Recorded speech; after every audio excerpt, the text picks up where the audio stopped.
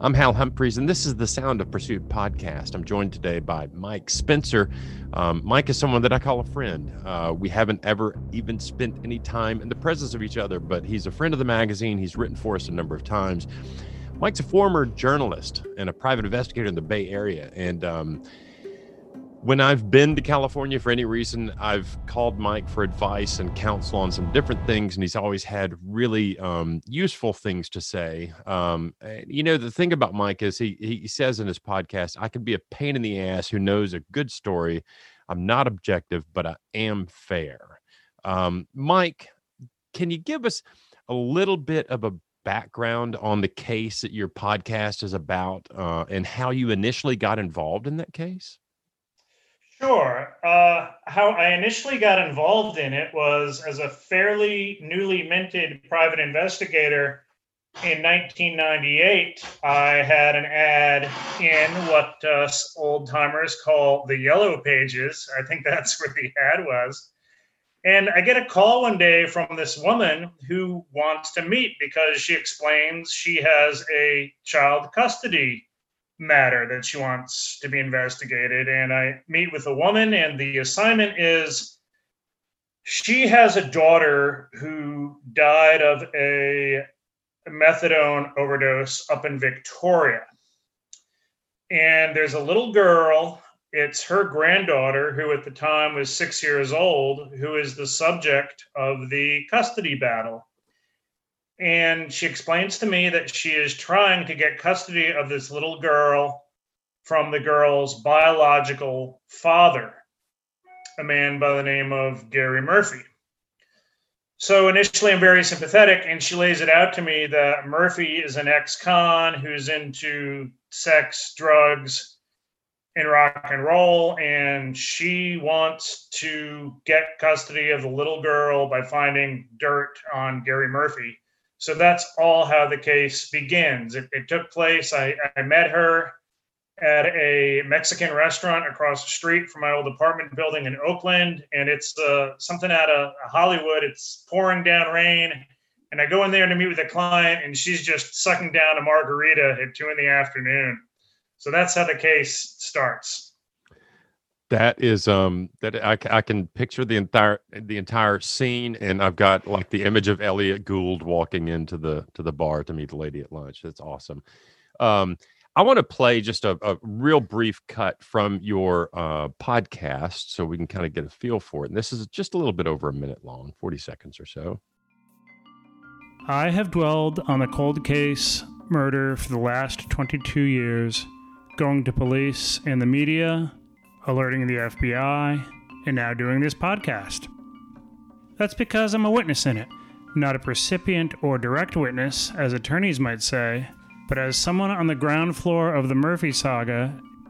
If the killers were ever arrested and put on trial, I'd be on the stand, and I would welcome it.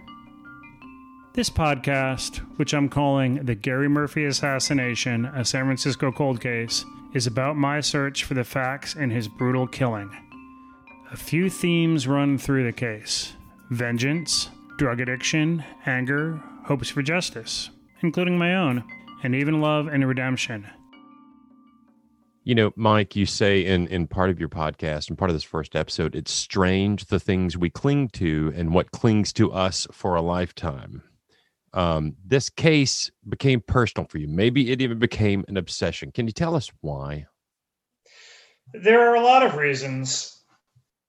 I think it's just sort of a swirl of justice, wanting a form of revenge against my former client. So I think those are the topics that jump out at me. And if I can just go into the case a little bit more, I'll give you just sort of a thumbnail of it. Was the client, the grandmother, wanted me and eventually an associate of mine who I brought in wanted us to find enough dirt on Murphy through surveillance or other means that he would have his parole violated and she would easily just get custody in the case.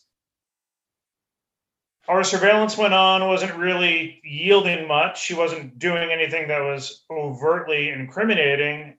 And then one day, this grandma client just verbally erupted at myself and my former associate. And we told her, look, we just can't work with you. You're impossible. So 3 months go by, and then I open up the San Francisco Examiner on a June day in 1998. And then I read the little news brief that Gary Murphy has been assassinated in broad daylight at a halfway house out in the avenues near the ocean at 11:30 in the morning. He was gunned down by someone. So immediately upon reading that, I contact my former associate, and together we go to San Francisco Police to pretty much give them our case file and lay out our involvement in the case. We're being transparent, and it's a good thing that we had each other to corroborate our accounts, because maybe it would have gotten a little bit hairy for either one of us. In your 30 years as a guy who interviews people and assembles their stories for a living, have you found throughout your career obsession can sometimes be a positive driving force for you? I divide my professional life from my creative life. When you're working on a case in criminal defense and civil, you know where those lines are drawn. You know what's going to play before a jury or what won't. And let's face it, in those civil and criminal cases, we have budgets. So there's not a lot of room for taking your case above and beyond a budget. If you do it, well, guess what? You're just losing money. Right. So I find the obsession tends to come in more into my creative projects, like a book or a podcast or writing, because then that obsession is what fuels your project. I like the way you kind of define it as, you've got your work life and you've got your personal life. And your personal life, you can allow the obsession to kind of take over. But in business, I mean, I've had this conversation with a number of people over the years that are involved in the criminal justice world. And some of them, I will call them true believers, and I love them and I love the work they do, but they don't consider budget. They don't consider the need to earn a living. And I mean, we're doing this to earn a living. I mean, we love it, but we're doing it to earn a living. Yes, we're business people, and again, I would advise anyone, especially if you're going to work in the legal arena, know where that line is drawn. And Right. Again, if we can't run our business successfully, we're not going to have a business. So, And if we don't have a business, we're not there to help other people. correct. Right. At what point does having an obsession become a negative force? When is it too much? And I'm thinking of, even in our normal workaday private investigator life as criminal defense investigators and as civil investigators, we deal with some pretty hairy things, and that can pile up and pile up and pile up on your shoulders. If you get obsessed with something, when can it be detrimental to your business, your mental health, and those kind of things?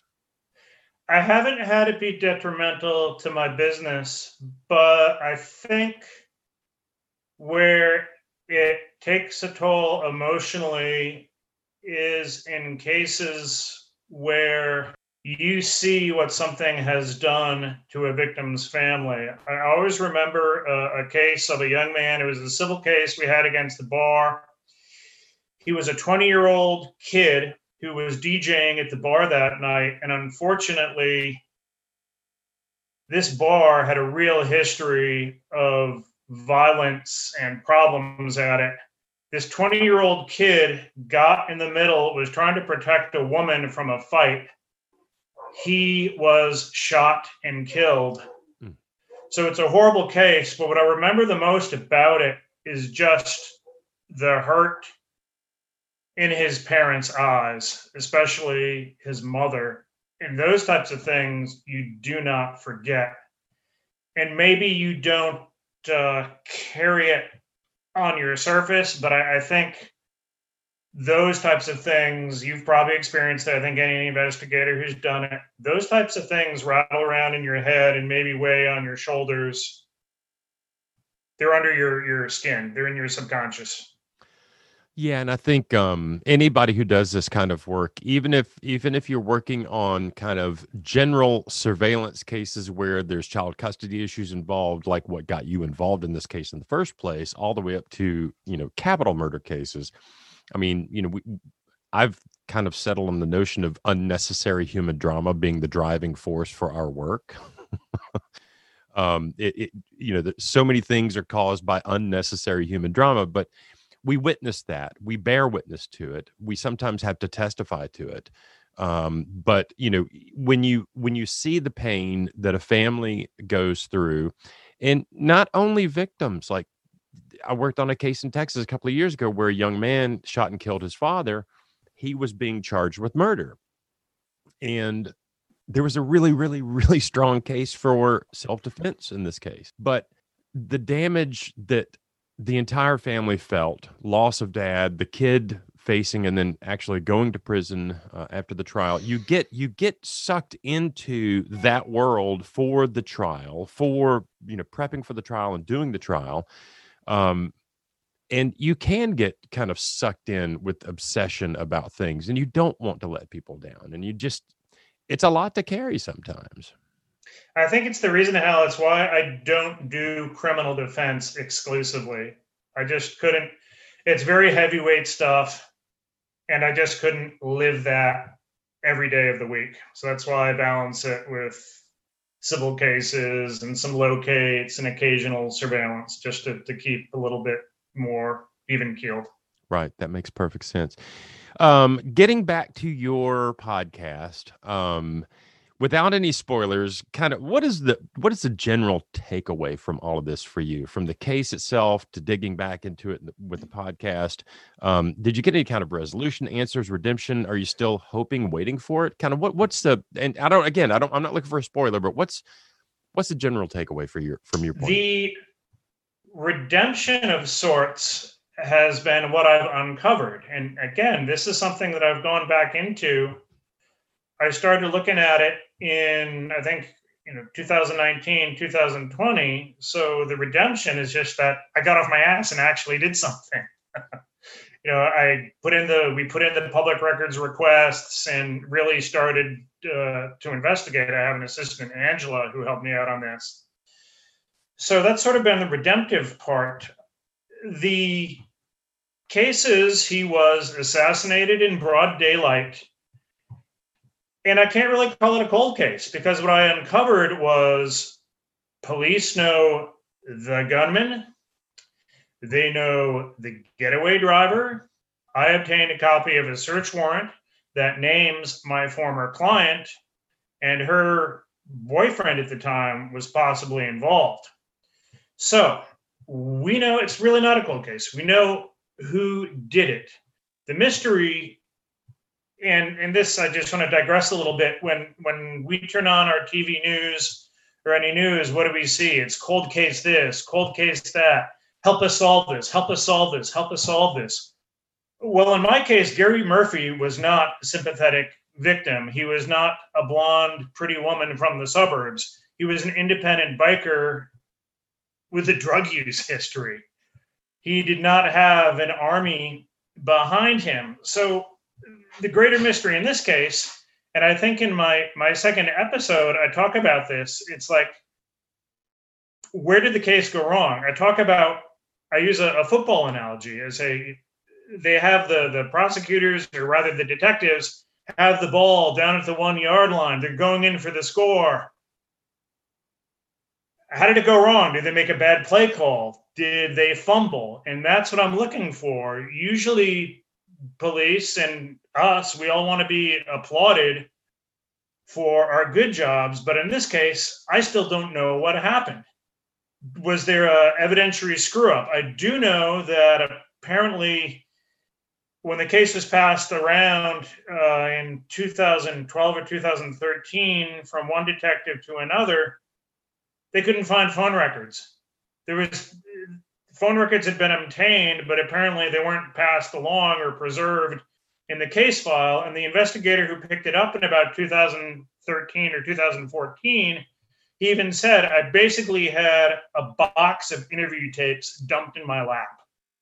So there was no chronology prepared for him. So part of the mystery is, where did the case go wrong? Why couldn't they make an arrest, or why couldn't they charge? They had a lot of information, not only from my former partner and I. There was an informant in the case. There was an identification at the scene as to the gunman. I do know that my former client, right after this happened, she moved back to Canada for about 6 years. So I wonder if that monkey wrenched it too, because they couldn't interview her. They didn't, because she was out of the picture. So there's still a lot of unknowns. I've done 2 episodes, and I now need to really, if I'm going to have a 3rd episode, I'm going to need one of those former cops to talk, or I'm going to need the informant in the case to talk to me. I do keep in touch a little bit with Gary Murphy's daughter, the girl who was the subject of this whole investigation in the first place. And that's another thing I think I want to mention is a driving force in it is I come from a big family. There are 7 kids in my family. Gary Murphy had about 4 siblings. Gary Murphy's parents have passed away. So part of my motivation is trying to find out some answers for his daughter and his siblings. As someone from a big family, that it just leaves a big hole for them. So that's why I'm doing this too. I love it. Well, Mike Spencer, thank you so much for taking the time to talk with us. Sometime in the next 12 months, hopefully we'll be able to travel freely around the country again after this COVID-19 business. And you are on our list of places to stop by and visit. Thanks again for being here, Mike. Oh, thanks for having me again.